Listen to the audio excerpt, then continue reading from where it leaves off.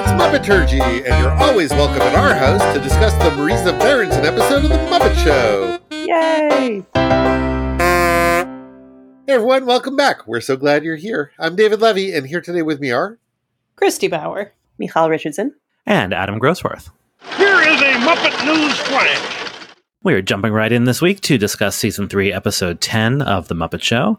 It was produced the week of April 18th, 1978, and it aired in New York on December 18th, 1978. It was number 14 in the air order after Gilda Radner. In the news this week, the New York Times is back, at least for a bit, in our weirdo timeline. And the news is not great. We've got some more Jonestown stuff and some bombings in Britain and Jerusalem, and I don't want to talk about any of that. Scrolling through the paper, the one fun headline I spotted was, "Device to end shoplifting sets off a health dispute." Does it kill you? Oh, the past. I mean, we're all here, so no. We walk through them every time we go shopping. Oh, I see. Yeah, I guess those scanners use microwaves, and people were really worried about microwaves in the past. Some people are still worried about microwaves in the present. Yeah, but now we call those people crazy. Yep, we're hungry. I realize there are people who are very worried about Bluetooth and 5G and chemtrails and whatever, but like, if the people of 1978 had any idea how many waves and signals and things would be bouncing around in the air just a few short years later, yikes. But yeah, so that was a thing. On the Cashbox Pop charts, the number one song is Le Freak by Chic, and the number one album is 52nd Street by Billy Joel. Oh my goodness. Grease is knocked out? Grease was knocked out at some point, but remember, we're jumping around, so we've timelines are weird. Several weeks from our last episode. Number two, relevant to our interests, is A Wild and Crazy Guy by Steve Martin, and I just think it's bonkers that a comedy album was the number two record in America. Relevant to our personal interests, but not the Muppet Show, the number three album was Barbra Streisand's Greatest Hits, Volume 2. And just because we're recording this the week of Olivia Newton-John's death, and also because it has been a running gag, Grease is still on the charts at number 5. Still the word. Still the word, just slightly lower. But Olivia, we miss you. On television, on CBS, after The Muppet Show was Charlie Brown Christmas, which I'm pretty sure we talked about last season, because I think that just aired on Mondays near Christmas. But the ad this year, just the copy on the ad was funny to me. Charlie, Lucy, Snoopy, and the gang get in the holiday spirit, but gentle Linus comes bearing the greatest gift of all. Pedantry. Exactly. Three things just struck me about this. Gentle Linus, I just found hilarious for some reason. I don't know why. It sounds like part of a limerick. Yeah. They were saying holiday as early as 1978 on an explicitly Christmas and pretty Jesus-y program. Yeah. Gentle Linus brings the Jesus part, right? Yes. Maybe they just didn't want to say Christmas twice in the ad, but like, I don't know, like this is a thing in our politics today, and it's like, you guys, it's not new. And then down at the bottom of the ad is a little picture of Woodstock holding the logos for Peter Paul and Coca-Cola, which I understand is how TV works, but given how the Charlie Brown Christmas special ends, I thought it was pretty funny. That's the true meaning of Christmas. Yeah, the true meaning of Christmas is our corporate sponsorships. That was followed by the animated special 'Twas the Night Before Christmas. And that was followed by the MASH episode Dear Sis, which was one of their more famous Christmas episodes. It's one of the ones where Father Mulcahy writes a letter home. And just worth noting that MASH had more Christmas episodes than the Korean War had Christmases. Oh. And they were all beautiful. They were all... I can't say that with certainty, but many of them were quite good. The ones I've watched were beautiful. Yes. I really like MASH. I watched it all the time. All the time. Okay. I'll make that joke again when we get to Loretta Swit. Yeah. On NBC, Little House on the Prairie episode entitled The God Sister. Please tell us what this was about. Do I have to? Because I did watch it and have some regrets. It's all about Carrie, the toddler child, feeling neglected. And so she's off by herself a lot because the path, they're literally like, Carrie, go to the woods, which is actually fucking amazing.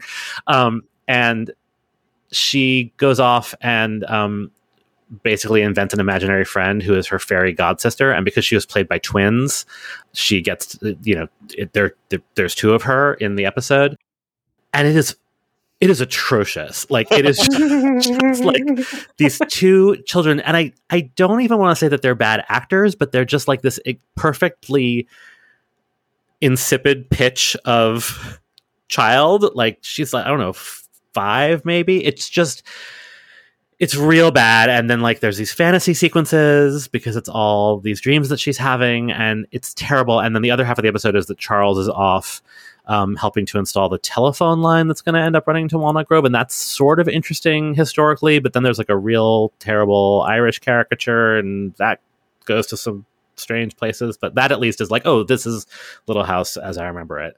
But yeah, I saw the title and was like, what? And so I watched it, and please don't watch it. That was followed by our movie of the week, The Deer Slayer, which is based on a novel by James Fenimore Cooper, Alice Cooper's sister. James Fenimore Cooper, son of William Cooper, founder of Cooperstown, New York. Yes. The very same. And featuring the character of Hawkeye, for whom Hawkeye Pierce from MASH was named. So, all connected. On ABC, 2020 is on, which is only notable because it was not normally on Monday nights, and it premiered earlier in 1978 and is still on today. So, good job, 2020. And on Channel 11 here in New York City, so this was syndicated, the Julie Andrews special Merry Christmas with Love, featuring Jimmy Stewart, Steve Lawrence, but not Edie Gourmet, Joel Grey, Carl Reiner, Rich Little, and Alice Ghostley. Tonight's special guest star is the beautiful international film star, Miss Marisa Berenson. Marisa Berenson, actress, model, socialite, and despite her absolutely perplexing accent, American. But she's an international really? film star. That's what Kermit just said to explain her accent, I guess. She was born in New York in 1947 into one of those families that had generations of wealth and status to the point that it was probably inevitable that she would wind up as an actress, model, and socialite with an unplaceable accent. Her father was a diplomat and an executive with Aristotle Onassis' shipping company. Her mother was also a socialite, the daughter of famed fashion designer Elsa Schiaparelli. Marisa's younger sister was Barry Berenson, herself also an actress, model, photographer, and socialite, who was famously married to actor Anthony Perkins. They also have lots of famous people in her extended family. If you're interested, go look at her Wikipedia page. Marisa was discovered as a teenager by Vogue editor Diana Vreeland, friend of the family, who launched Marisa's modeling career. Among her achievements in the pages of that magazine, Marisa was the first to appear nude in Vogue. In the 60s, she got into transcendental meditation and spent time in an ashram in India with George Harrison and Ringo Starr. She credits this spiritual quest, along with her very proper upbringing, with keeping her on the straight and narrow throughout the 60s and 70s, despite being immersed in the sex and drugs world of artists and models. She's had a long and varied acting career, but really it's her first 3 films that made the biggest impact. They were Death in Venice, Cabaret, and Barry Lyndon. She married James Randall in 1976, and they had a daughter, Starlight Melody Randall, in 1977. That marriage ended in 1978, and Marisa turned her attention away from aggressively pursuing her acting career in order to be a mother. Although she did continue to act, and that grew with increasing frequency as Starlight got older. She would marry again in the 80s to Aaron Richard Golub, although that marriage would also end after 5 years with sort of a spectacularly messy divorce. In 2001, her sister, Barry Berenson, died as a passenger on one of the planes involved in the September 11th attacks. Marisa herself was on a flight into New York that day, and she was one of thousands of people diverted to Newfoundland. And honestly, everything about her vibe makes me surprised that she isn't a character in Come From Away. These days, she lives in Marrakesh. She's still acting and modeling when the right project comes her way. And everything that I've seen about her, read about her, watched about her, she just seems like a lovely, chill, and remarkably grounded person, despite coming from the background that she comes from. So good for her. It's funny. Cabaret is a movie I've seen many, many, many times. I've only seen the first half of Barry Lyndon, and she's only in the second half, which is not a commentary on the film other than the fact that it is very long, and I went to see it in a movie theater, and it started really late, and there's an intermission, and we were tired, and we had to go home. And I've seen a few of her other films. She's in SOB, which was the Julie Andrews Shows Her Boobies movie. and some others. So, she's always been sort of someone I've known about, but honestly, before getting ready to record this episode, I'm not sure that I could have named her, and I certainly couldn't have told you anything about her. So I'm wondering if any of you have Marisa Berenson thoughts, feelings, memories. I know Adam does. Yes. So Marisa Berenson made her Broadway debut, and I think her only Broadway appearance, in a production of Noel Coward's Design for Living at the Roundabout, on which I was a production assistant. So I, in fact, have worked with Marisa Berenson. If you're keeping count, that's the second Muppet Show guest star who I have had the pleasure and privilege of working with. Sure.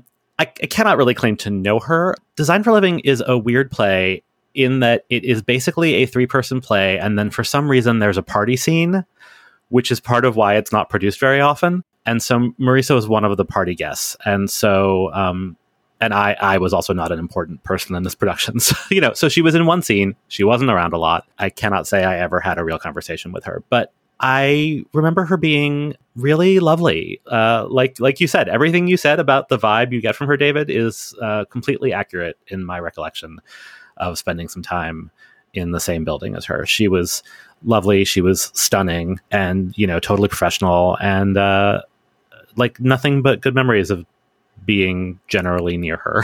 So that's what I would say about her. That's good to know. Just given that everything we've learned about her and her family this week sounds like it was written by Wes Anderson and was beautiful and dysfunctional. I'm glad she was beautiful and functional. Is beautiful and functional. She's still stunning.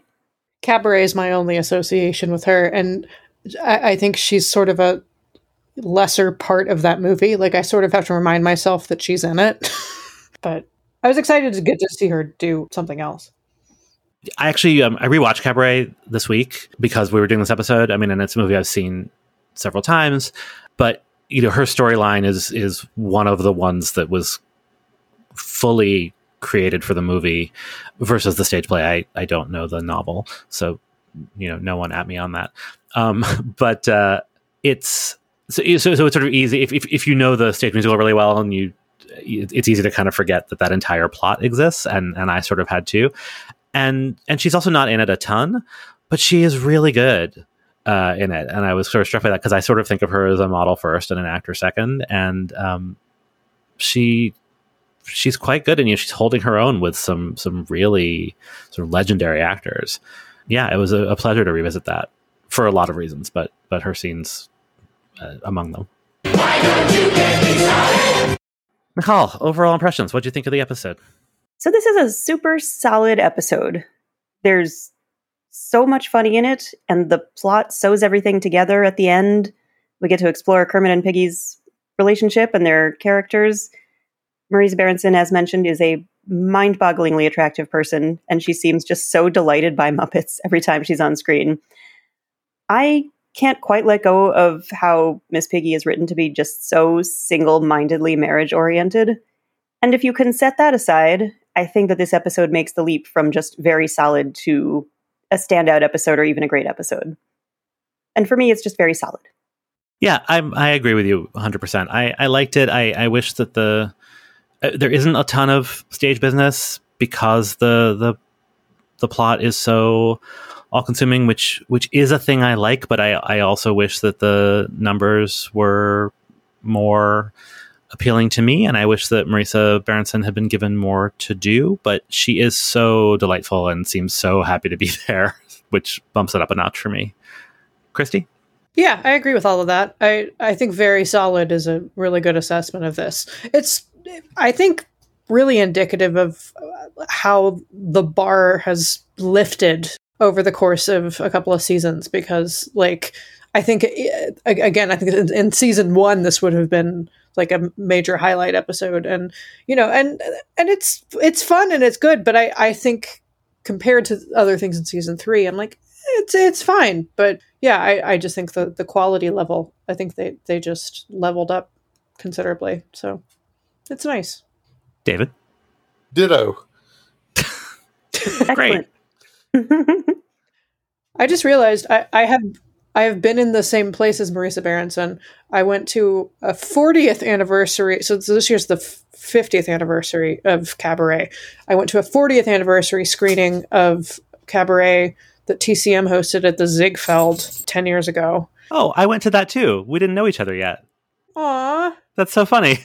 Yeah, but I had to look up whether or not she was there because I only remember Joel Grey and Liza and Michael York being there, and she was there. She must not have said a whole lot.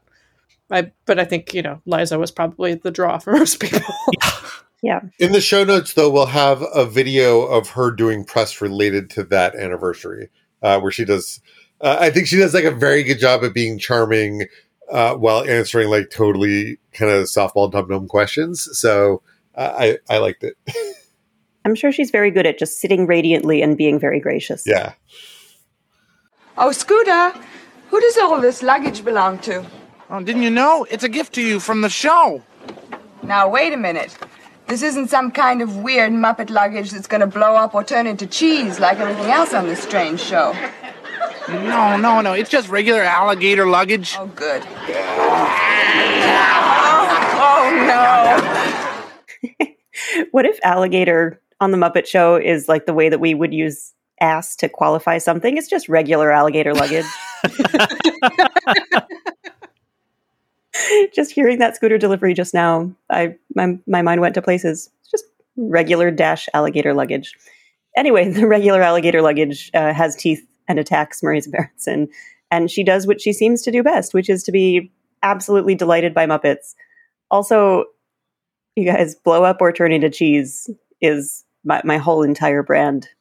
That's Yeah, she telegraphs how she's going to be throughout the entire episode in this moment. She's very giggly and just so happy to be there, and it sets a nice tone. Yeah, with the inexplicable accent. It's so weird. Do you think she was educated in multiple places abroad? She must have been. Anyway, she's lovely. Also in the opening, Statler and Waldorf are pondering, as I'm sure you out there in Muppeturgy land ponder around this time, maybe after the summary of Little House on the Prairie, around this time every week. You asked me to do it. I know, I love it when you talk about it. I'm sure all our listeners do too. Why don't we leave? Where would we go? There we go. It's like the Ingalls. That was like a long wind up to a short pitch. I'm sorry. It's been a long wind up to a short weekend. Listeners, we must briefly revive our Yay Bureau of Investigations to report to you that there is no Yay this week. Just that Kermit doing that silent grin nodding thing. That's fine. Huh, he does Yay at the end. That's true. So the Gonzo bit, I think, is recycled. I couldn't find any official evidence on the wiki, but Gonzo attempts to blow his trumpet and then Kermit intercepts from behind him with a different trumpet. Oh, definitely recycled. I didn't. Yeah. The first time, didn't he come up behind him? Didn't Kermit sneak up behind him, and this time he comes in from the side? I don't know. We'll have to compare and contrast and report back. Yeah, I didn't have time to actually figure out which episode it was in last time and look at it. Yeah, we're Sorry. It's a dick move from any angle. Yeah, I mean it's the same concept, even if it's not the same blocking. And the same like very visible rod on the trumpet. Yes. so maybe it is the same. Muppet Show backstage. So backstage this week, we've got two different plot lines that converge nicely at the end. It's the debut appearance of Lou Zealand. We've been seeing the puppet this season, but this is the first time we see the character. Lou Zealand of the Boomerang Fish Act, and for whatever reason, Kermit is just not interested in booking a Boomerang Fish Act, and he tells Lou Zealand this repeatedly. Yeah, well, but I don't care about Boomerang Fish Acts. Oh, you will. They're coming back. Every time. Yeah, it's the best line in the episode. It was so interesting to me to see Lou in his first appearance because, first of all, this early Lou Zealand puppet is rough looking. He's made of the whatnot, as Michal said, that we've seen a few times already. And it's pretty clear that they didn't intend to keep him. His hair is off, his eyes are off. Most notably, his collar attaches to his shirt in a different way, so we're constantly seeing his chest, which we don't see with the later Lou Zealand puppet, and that just disturbed me. I'm not sure why. And his mustache is real bushy and weird. Like I did a Google image search just to remind myself of what latter-day New Zealand looked like, because there were just things about it that I was like, he has a mustache, I think, but it doesn't look like that. And yeah, it doesn't look like that. This is the whatnot that I think was bothering me a few weeks ago, that I said, like, his mouth looked really weird, and the mustache helps. Like, as New Zealand, I'm like, oh, it's New Zealand. Like, it doesn't bug me in the way that it was bugging me. Yeah. Not disagreeing with anything you guys are saying, that he's going to look better later, but his evolution from whatnot to New Zealand, a positive step all around. A positive step, yes. Yeah, he's on his way. Weirdly, he's one of the C-string characters who's appeared in every major or even sort of major Muppet production since, even the Lady Gaga holiday special, even Holy Moly. Not Kermit Swamp Years, however. But he's been in every Muppet movie. He's been in, like, all of the specials. Like, this, like, one joke throwaway character just... Throwaway. Yeah. Well, you throw him away, but then he comes back to you in every Muppet production. Incidentally, that line about their coming back was my biggest laugh out loud laugh in this episode. Well deserved. So if you're wondering about why he talks that way, Lou's voice and that accent is after a comedian. I was going to say famous comedian, but I don't know that I'd call him a famous comedian. Anyway, it's after the comedian Frankie Fontaine, who's best remembered, if he's remembered at all, as Crazy Guggenheim on the Jackie Gleason Show. Hi, I'm Crazy Guggenheim. And he's someone who did appear with the Muppets in a pilot in 1962, so he definitely knew Jim, and Jim knew him, so that's interesting. And presumably Jerry as well, who is the one who's actually puppeteering. Also of note, Frankie Fontaine died in between when this episode was produced and when it aired, so I have no idea if he ever got to see this tribute that became like a lasting and beloved part of the Muppet legacy. So, exactly. Huh. Meanwhile, on the other side of this plot, Kermit has actually delegated something. He has successfully put Miss Piggy in charge of this week's closing act, and she's got some big plans. I just want to know more about this wedding sketch. I mean, I've got to learn my lines. Well, you only have one line. I do? Exactly. That's not what I mean. Besides, the thing you forget is that I don't. What, Kermit, it's just a simple comedy sketch. Oh, yeah, well, I know that. A comedy sketch, Kermit. It's not as if he were a real minister. Now you are a real minister, right? Piggy is also hiding a pig minister in her dressing room. During that dialogue, she is walking up the stairs to the dressing rooms, which I'm not sure we've seen a puppet do before. We've seen humans do it. We've seen puppets on the stairs. We've seen puppets on them. Yeah. But she walks fully up them and then turns the corner, and there's an edit in between. But it's so seamlessly done because it's done with the dialogue. So it cuts back to Kermit and then back to her. And it's just one of those great like TV magic moments, sort of like when she leapt off the balcony a few weeks ago. It was so beautifully done. And especially we were complaining last week about the direction that it was nice to have one of those happen this week. Could anybody tell what was on Kermit's desk? This is such a me question. There were new props on Kermit's desk. One of them was thumbtacks. There was like a red box of thumbtacks. I'm not sure what the other one, but I would assume it was something like paper clips. Yeah, it was a similar box, so probably paper clips. Yeah, it was just like the 70s-ness of it. I was like, what are those boxes? I must know. There was also like a perfume bottle or something. Yeah, I saw that too. I was only looking at the characters, I guess. I did not look at the desk for a second. Well, like I said, a very me question. Meanwhile, in the canteen, the Swedish chef is making a wedding cake out of onions.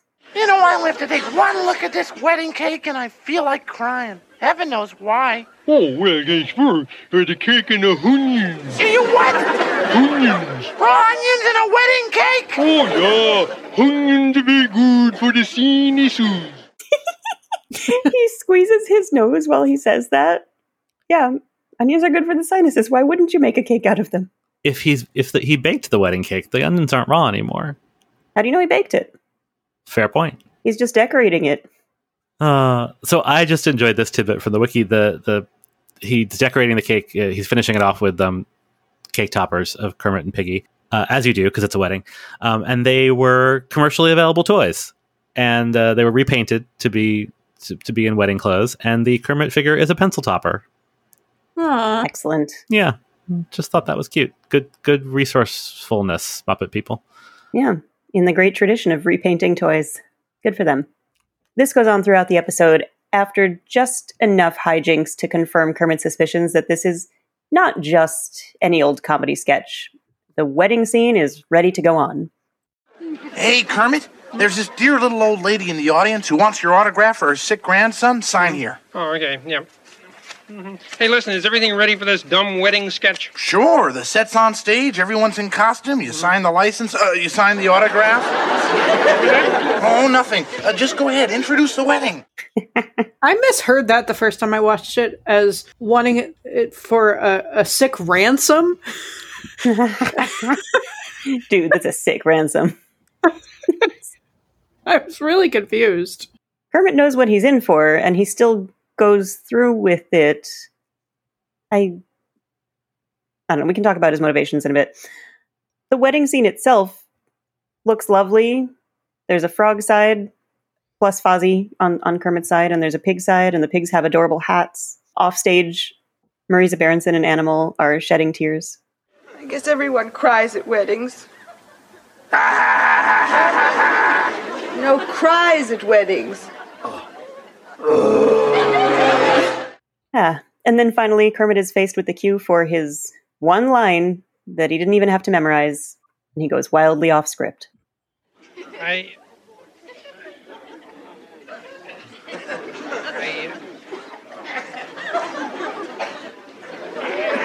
want to introduce to you the amazing Lou Zealand and his boomerang fish!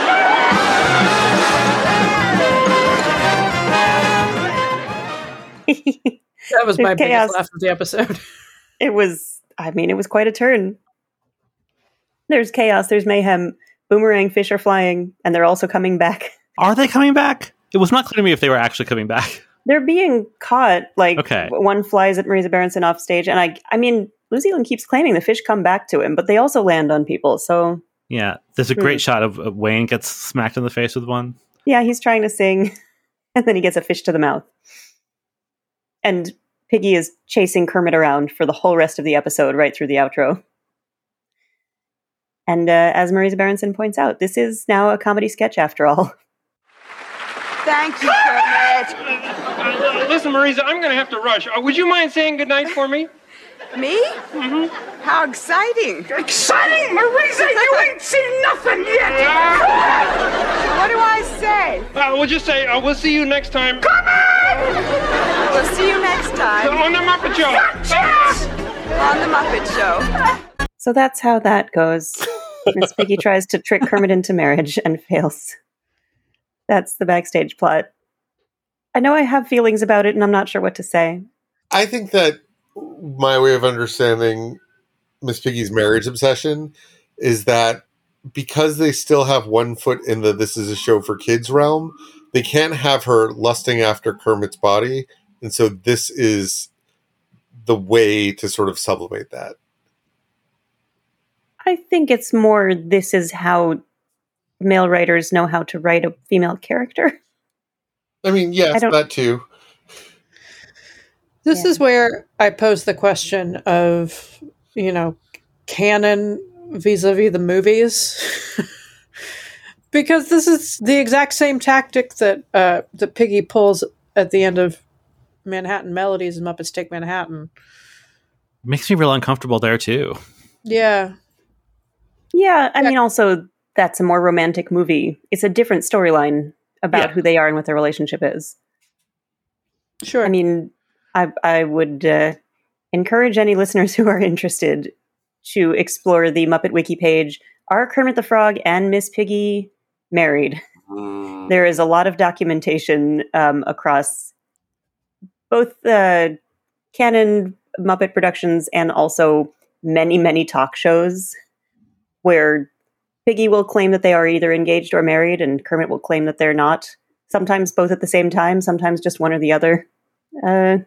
There's a long history there. Yeah.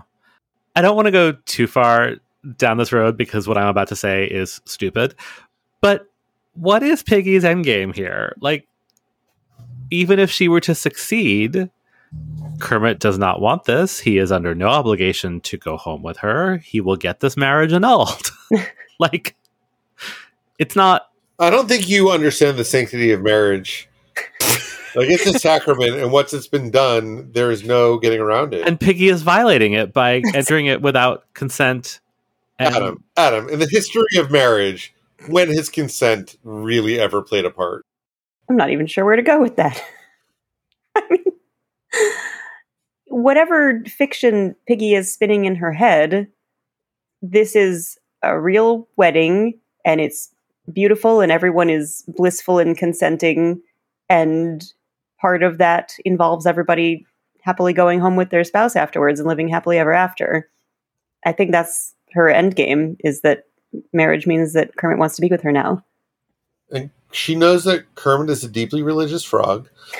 And that even if he's tricked into marriage, once that sacrament has been performed, he's at the very least going to give it the old college try. That's just logic. That's just the facts of life. That's right. When a frog and a pig love each other very much or are married under duress. Also, I'm not convinced that Kermit understands what's going on until he's on stage and freaks out. You would think, but even Scooter... Listen, Kermit's never seen The Muppet Takes Manhattan, so he has less context for this than we do. Even though Scooter says the thing about the license and also fully holds up the entire document for him to see when he's signing it, I don't think Kermit catches on. Maybe he's folded it over such that it's just an X to sign here. No, that's what he should do, but we can see him. That's not what he does. Scooter is not smart, and I think in this episode, neither is Kermit. Yeah, even if Kermit is not that smart, he definitely knows what he's in for or suspects it. Yeah, he gets there. He gets there in time. It is the important part. Enough to get New Zealand the debut that he's been pining for, but not give Miss Piggy the sanctity of marriage that she's pining for. I don't know. That she's fishing for. There you go.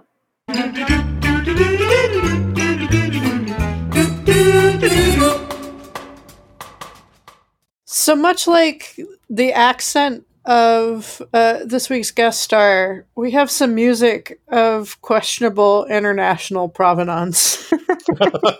It was educated abroad.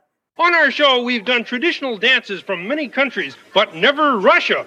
Well, tonight their luck has run out. Uh-huh. Yeah. So our opening number is a bunch of pigs dancing to Russian folk song, work song, songs in a Derek Scott medley.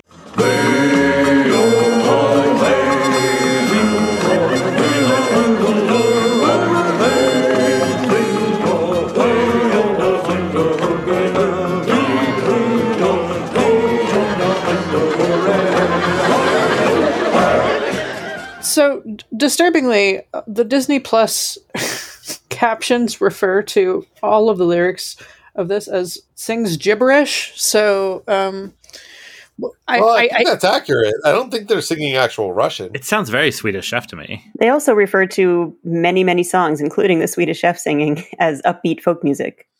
Yeah. Whatever this is, it's not upbeat folk music. Yeah, so, okay, so there are two songs in this that can be identified. This first one is called Polyushka Polya. It's not actually a folk song per se. It's from 1933. It was the music was written by Lev Knipper and the lyrics by Viktor Gusev, and it was part of a bigger symphony with chorus called "A Poem About a Komsomol Soldier," and the original lyrics of it were sung from the perspective of a Red Army recruit who proudly leaves his home to keep watch against his homeland's enemies. You know, for kids. Yeah, I mean, I don't know that they're necessarily singing the Russian, but yeah, it's hard to talk about. This whole thing is hard to talk about. Because it's, you know. Well, because the whole joke is, aren't other cultures hilarious? Yeah. I mean, in this instance, when it's pigs dancing in fake snow that is in fact hilarious if you can set aside whether or not you should be offended on behalf of Russia. I mean, if they are in fact singing gibberish and not the actual Russian, that's less hilarious. Yeah. I realize we're not fond of Russians right now, and they were not fond of the Soviets in 1978, but still. Yeah. So let's hear the second song that it pivots to.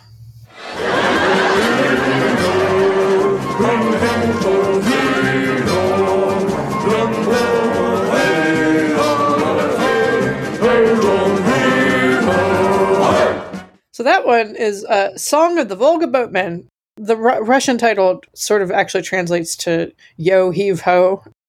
This one is actually from the public domain. It was published in a book of folk songs in 1866. Shout out to the public domain. It was sung by barge haulers on the Volga River. So, fun, cheerful stuff. Weirdly, a version of this was recorded by Glenn Miller and his orchestra, and it went to number 1 in 1941. The past was wild. The timeless Bob.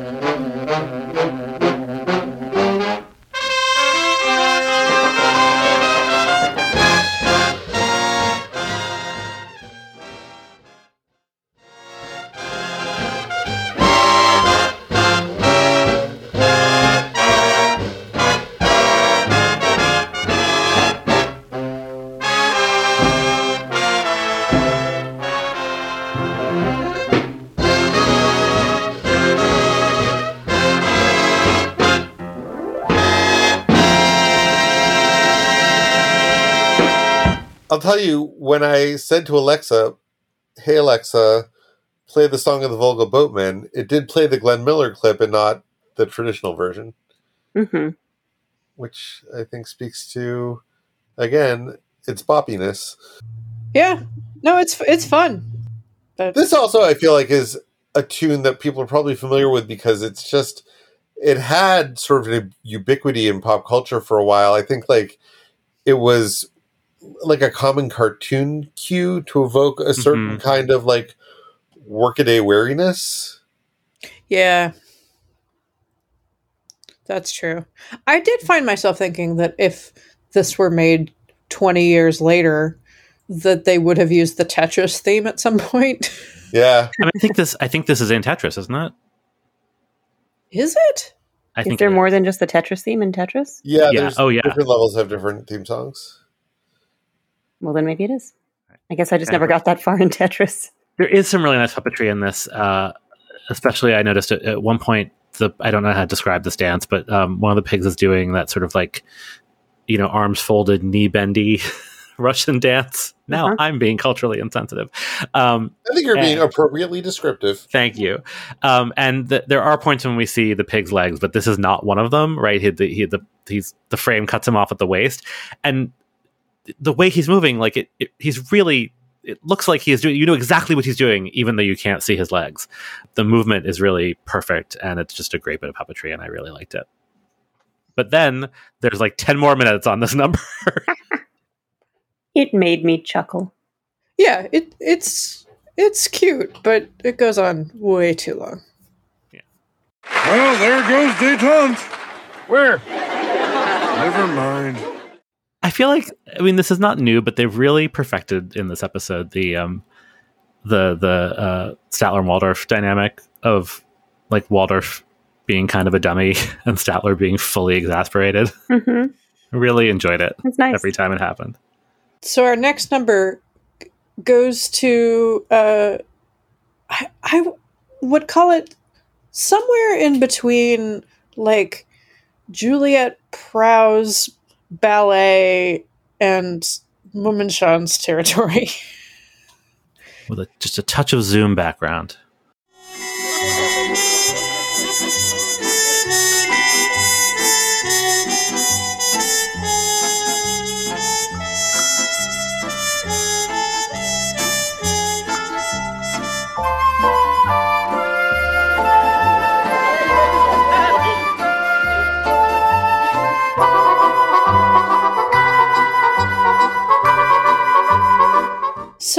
if you haven't seen the episode and you were trying to guess what's happening while that music is playing, I have a feeling you could not conjure it.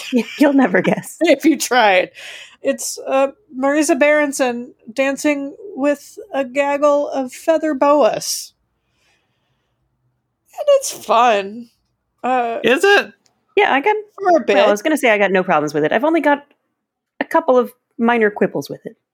I think when we watched this at home, and we watched it twice this week, both times this was Keith's favorite part of the episode. And he said it reminds him of what a drag show in a David Lynch movie might look like. That's fair. That's a good reason to enjoy it more than I did. Sorry. That's all. Do any of you watch Big Mouth? Yes, although I don't know that I'm up to date with it. You don't have to be. Yeah, though you might wish you were. I don't know. Do you know how the hormone monster has his little pet penises? Yeah. That's what the boas reminded me of when they were walking.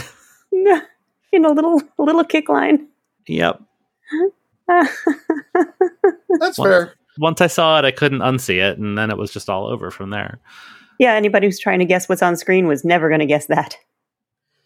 The music to me feels, on the one hand, very reminiscent of the score that Stephen Sondheim wrote for Stavisky, which was a French film from around the same era as Borsellino, which is also a French film. It also feels vaguely like the score to Cabaret, which I wonder if that's why they chose this for this episode. Yeah. So let's talk about the music itself. It's a piece of music called Borsellino. It's the theme from the film Borsellino. It was written in 1970 by Claude Bolling, who's a really interesting figure. He only just died in 2020, and he was a prolific jazz pianist and composer who wrote music for over 100 films. But notably, he recorded an album in 1975 called Suite for Flute and Jazz Piano with a classical flutist named Jean-Pierre Rampal that stayed on the Billboard classical charts for over a decade. Like, the New York Times obituary referred to it as like the dark side of the moon of the classical charts. And Borsellino itself, which I would never have guessed from this music, was a gangster movie. It was a French gangster movie directed by Jacques Deray and starring Alain Delon, Jean-Paul Belmondo, and Catherine Rivel. And yeah, it was based on a couple of real-life gangsters who, and this was apparently not part of the movie, collaborated with the Nazis during the occupation of France in World War II. Woof.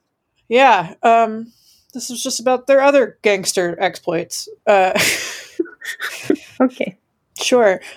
So the thing that was sort of weird about this to me is Marisa Berenson's wearing this outfit where she looks like the Jane Seymour character in the movie Somewhere in Time. And I only just recently saw this movie, and I'm obsessed with this movie because it is fully bonkers. Go on. Have you seen this movie? No. Haven't we talked about it before? You and I have talked about this. Oh, okay. Yeah. That's right. Not on the podcast. Yeah. So this movie is from 1980, and in it, Christopher Reeve is a future Muppet Show guest star. Christopher Reeve is a modern day playwright who, through a series of events, wills himself into the past because of an old lady gave him a pocket watch, and he ends up having like a 3-day affair with the Jane Seymour character, and then gets yanked back into the past and starves himself to death. And that's the movie. Oh. Golly. I just imagined this as a deleted scene from Somewhere in Time in which the Jane Seymour character drops some acid. That would explain her transparent hair. Yeah. I cannot get over the hair thing. Because even back in the day, it would have been visible.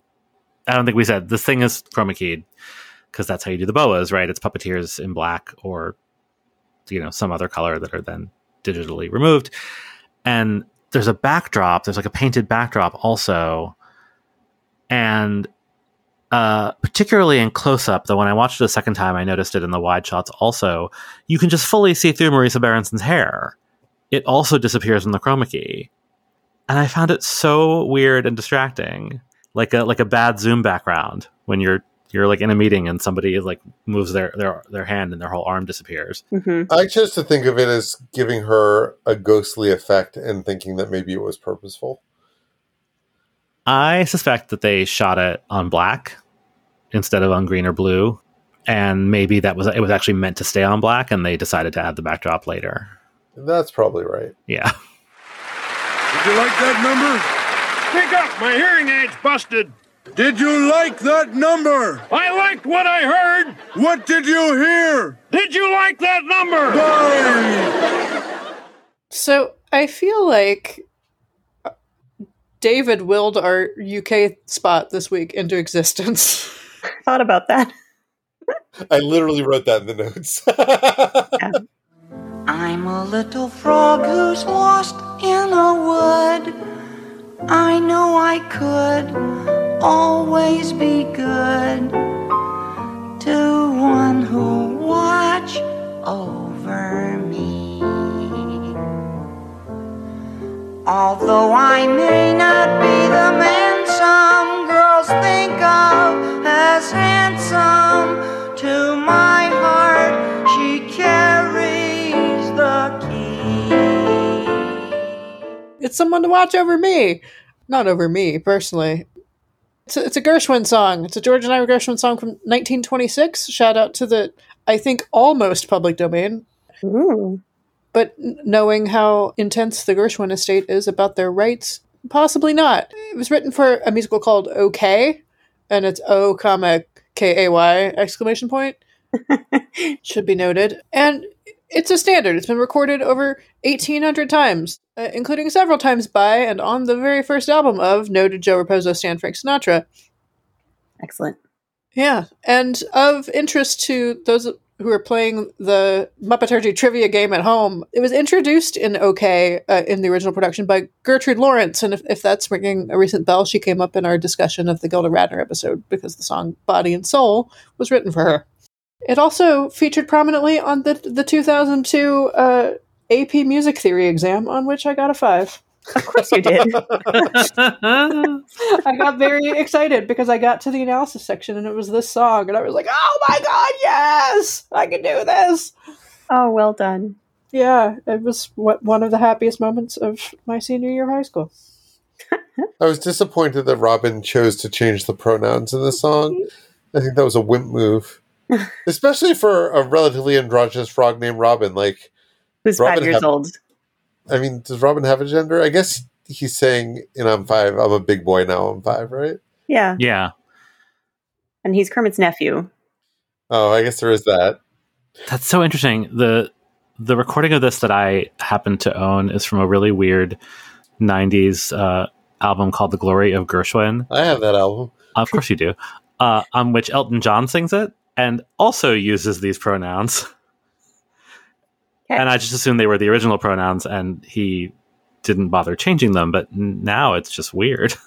This ooked me out, not for pronoun reasons, but in the same way that, like, you know, when you see a child wearing like a miniature like Metallica shirt and you're like, you don't like Metallica. Like, you don't like women. Yeah, 5-year-old Robin. Yeah. You don't feel a yearning anyway. Like, yeah. What makes it a little ookier is that is not that it's a love song. It's someone to watch over me, which already in itself is a little oogie. Yeah. I mean, especially if it's being sung by a child about what he thinks romantic love is. What he thinks romantic love is finding a mommy. Also, I love this song, and I love when Robin sings, and I love this rendition of it. Even if if it feels a little bit off, I still think it's lovely. Yeah, no, I was, you know, pleased to see it. I just, you know, was slightly uneasy. Also, there is a shot in which we get a clear view of Ralph's sheet music, and it's definitely not for this. Oh, I tried to get a look, and it went by too quickly. Yeah. To be fair, he's also not like staring at it like he usually does. That thing we talked about a couple weeks ago. Yeah. Well, he knows this one. Yeah, that's what I'm saying. So So maybe he didn't even need this sheet music. This was from the last number. exactly. Yeah. There was something that was, I don't know if it was a different puppet or just something weird about the angle, but in the wide shots, it looks like Robin has different eyes with tinier pupils. I was more weirded out by that than about the content of the song. I think that was maybe part of the like ongoing weird color correction problems in the Disney Plus version of the Muppet Show. Is also in the close-up shots, Robin's right foot looks super weird, almost like his leg is. I mean, his leg is definitely connected to the piano, but like rather than have his regular felt flipper, like they just painted a flipper on the piano. I don't That's think what it looks like, or that's what you think? That's what it looks like. I don't think that's what they actually did. I think it's just like the color correction is so off that it dulls the color and flattens it in a weird way. Like everything has a little lens of color correction over it, and it messes stuff up. Okay. Yeah, well, that was more unsettling to me than Robin wants to fall in love with somebody who will be his mommy. Anyway, I don't like Robin as a torch singer. I think that this is one step a little too far away from the like sweet innocence that I think they were probably going for. I thought it was cute. And I'm dead inside, so. I also thought it was cute, and I did wonder if you had just wished this into existence, David. Or what's the opposite of wishing it into existence? Cursed. Yeah. Cursed us to experience it. Is your hearing aid fixed? No. Then how do you know what I'm saying? I don't. Oh. Well, the good news is, I think we can all agree that our next number is an absolute delight. Oh, I near a female deer. What the hey? Hey, a huff huff Fuzzy! A name I call myself. Let's be bold. A beer, a female beer. Go away. Play a drop of golden wine. Wait a minute. Wait in a hot thing. Now just listen to me. Me and my shadow. So great. It was really hard to clip. It had such a great build. Yeah. It's like finding 30 seconds of that was really hard. Well done. So I don't think we have to say a whole lot about the song. This is Do Re Mi from The Sound of Music. It's a Rodgers and Hammerstein song, 1959.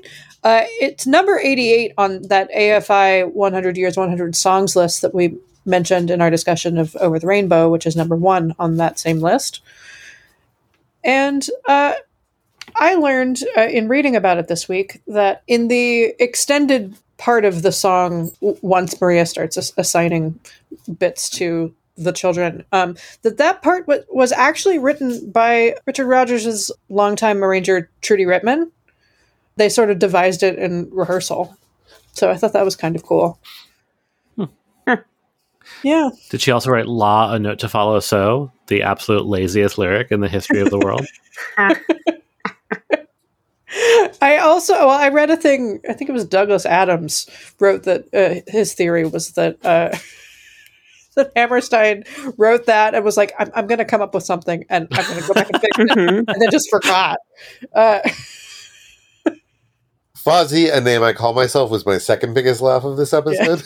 It was so great. There's just a perfectly timed pause right before he says it.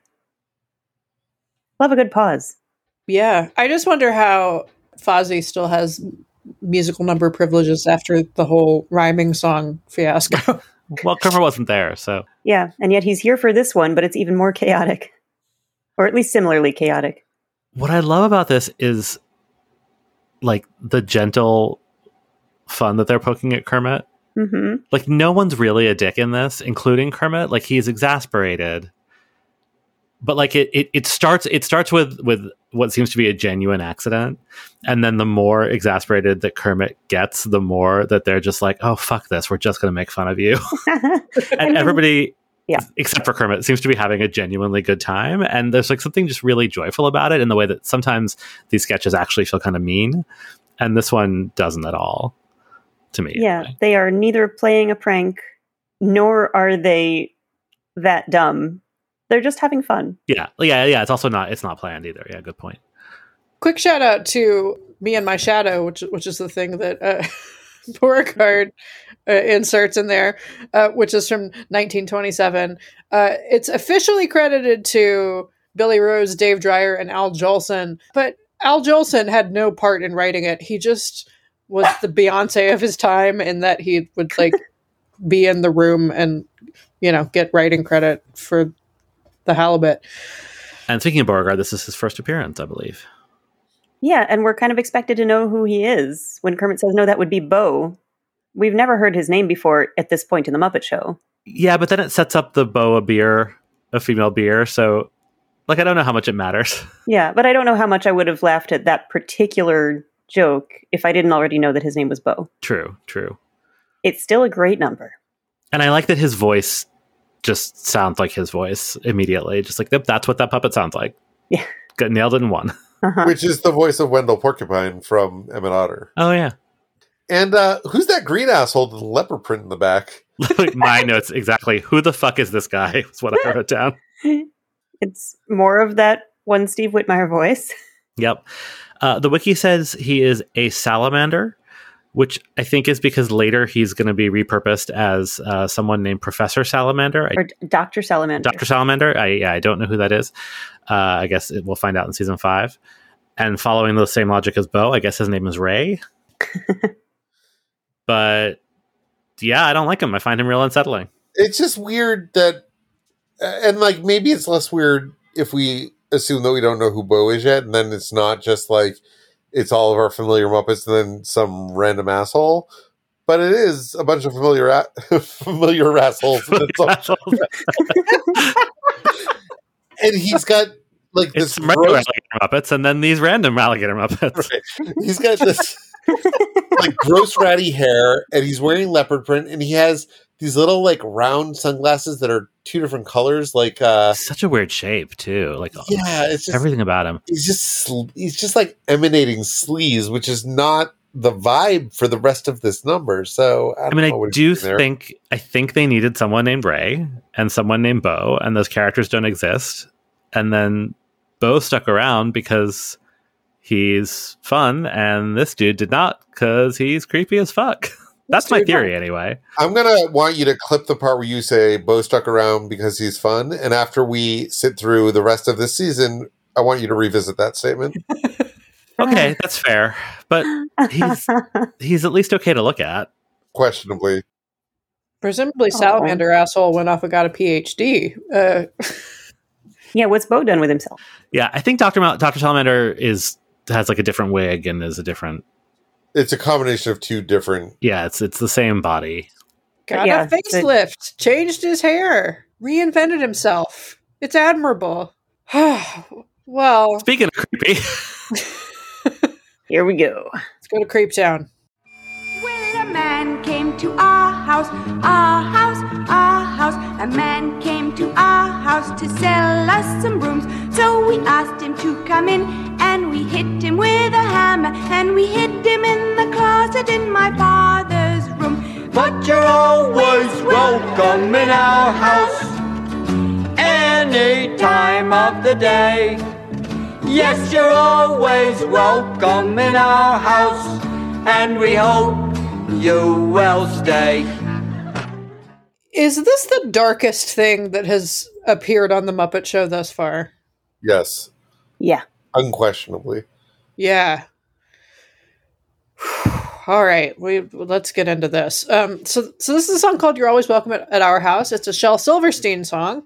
I'm not mad at him for writing this one because this is very much in his voice, and it's from 1962, and it appeared on an album of his. But this is really the most notable appearance of this song, and probably because it's real disturbing. It's just a song straight up about murder. Yep. It's less murdery in the Muppet rendition because we see the people alive singing along and bopping along in their little places that their bodies have been stashed. Yeah, so they've only been kidnapped.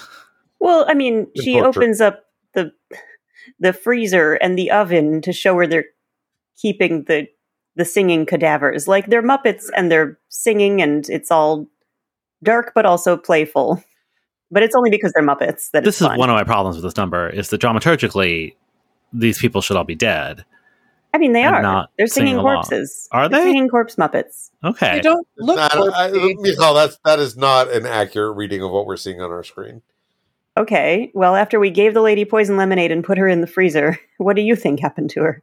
I'm just saying that is not what a singing corpse looked like.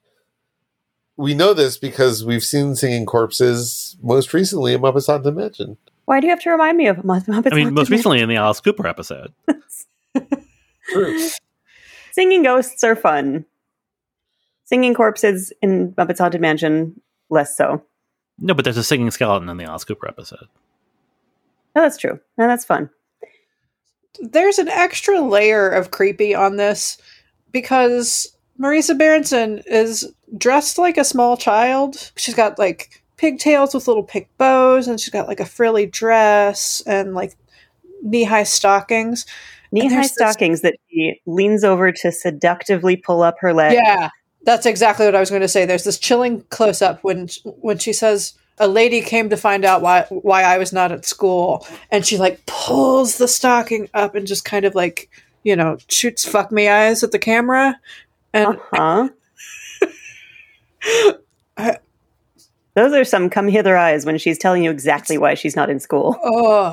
I have questions. And she's doing that voice. And the hair and makeup just does not have the desired effect here. Like, I think she looks terrifying. Does she look more or less terrifying during the following close-up when they've painted out her teeth to make it look like she's got pointy teeth? It's everything about it. I don't understand why, if this were a UK spot, because it is very British in its sensibility, I think, with a Muppet, with like a Mary Louise type little girl Muppet in the lead, I would have liked it so much better. Because that's the point, is that it's a small child singing and not a grown woman playing a small child. And I don't know. I don't know why they put the guest star in this. I hate it. If it was a little girl Muppet and it was still all the same singing corpses or just singing everything very else injured identical. people, Yep. it wouldn't freak you out. I would still have the same dramaturgical problem, being that they should all be dead, but like it would not be creepy in the way that she's creepy. Like, the song is meant to be creepy. Marisa Berenson is creepy in this for totally different reasons. Mm-hmm. Her whole getup is a little reminiscent of the little girls in The Shining, which I had to look up what year The Shining came out. It actually came out after this. So, yeah. It's just a very little girlish little girl look. There's a lot happening there. There's a lot. I'm still trying to formulate my thoughts on what this is. It's creepy as alligator. I want to introduce to you the amazing Lou Zealand and his boomerang fish.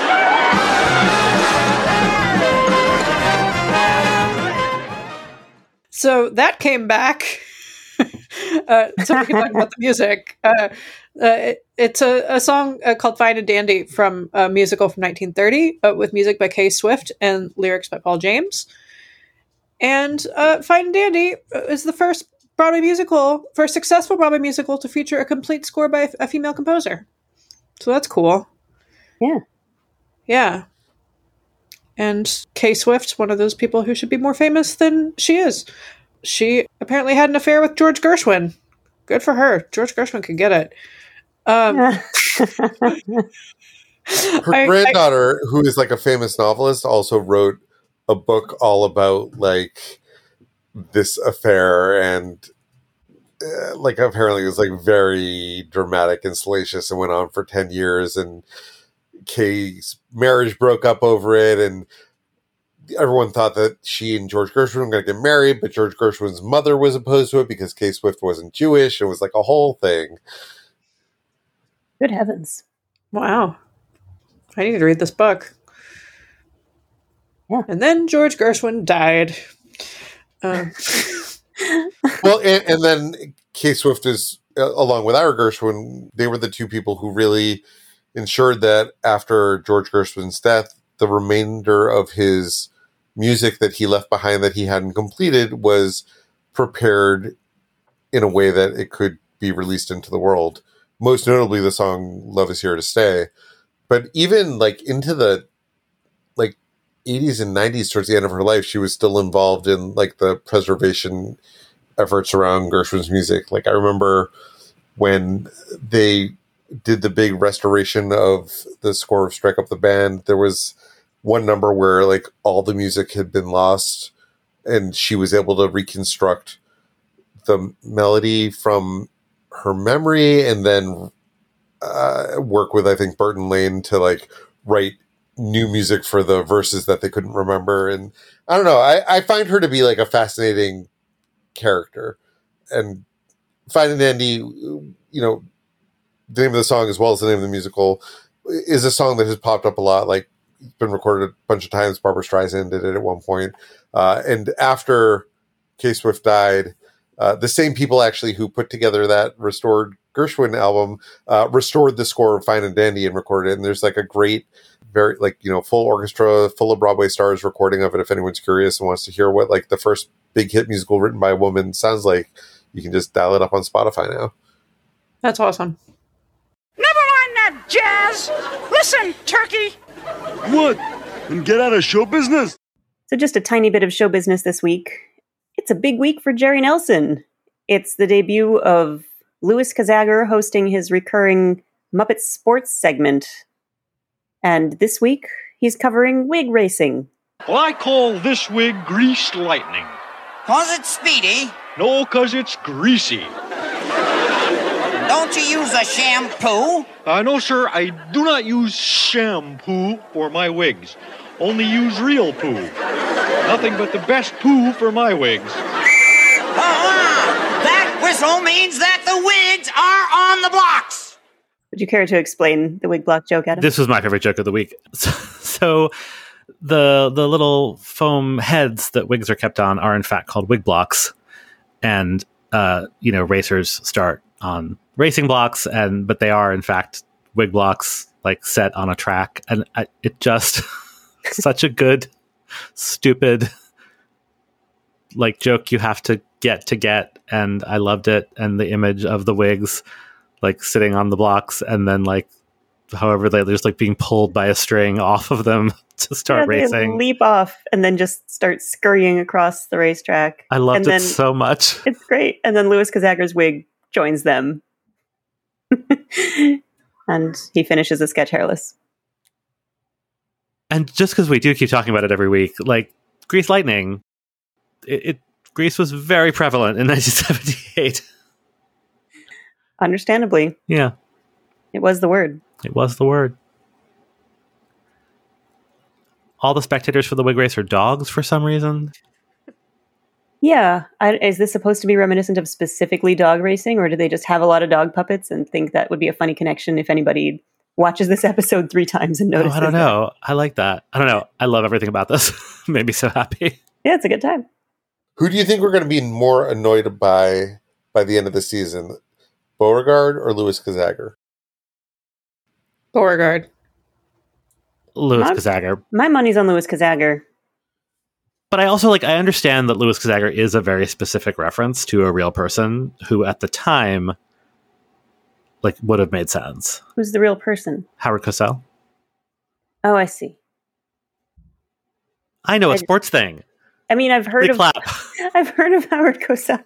I will clap that's for an you. age thing, because Howard Cosell was still omnipresent enough when Adam and I were little that I very much recognized the reference, and while not just to Howard Cosell but to Wide World of Sports.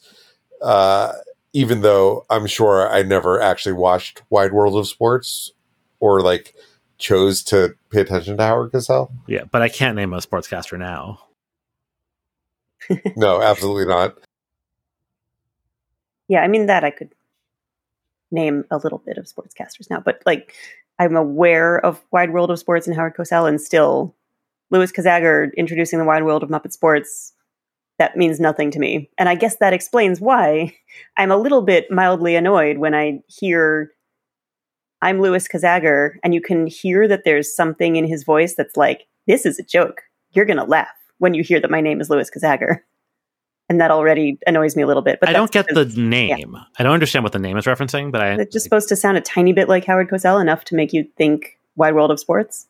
That I couldn't tell you. I know the voice is a reference. I don't know if the name is supposed to be doing anything. Well, it's a sports ball mystery. Maybe we'll find out someday. Yep. The sports ball connection. Let's just hear, as we close the episode, Kermit trying to hide with Statler and Waldorf in their box. And being thrown out. Hey, if you guys let me hide here, I'll give you tickets to next week's show. There he goes, and we're out. Thanks for listening to this episode of Muppeturgy. Tune in next week to hear our discussion of the Raquel Welch episode of The Muppet Show. You can find us on Twitter, Instagram, and Facebook at Muppeturgy or on the web at Muppeturgy.com. If you like what we're doing, please spread the word with a rating or a review wherever you get your podcasts. Our theme music was composed and performed by Christy Bauer. Our show logo was created by Todd Brian Backus, and this episode was edited by me, David Levy.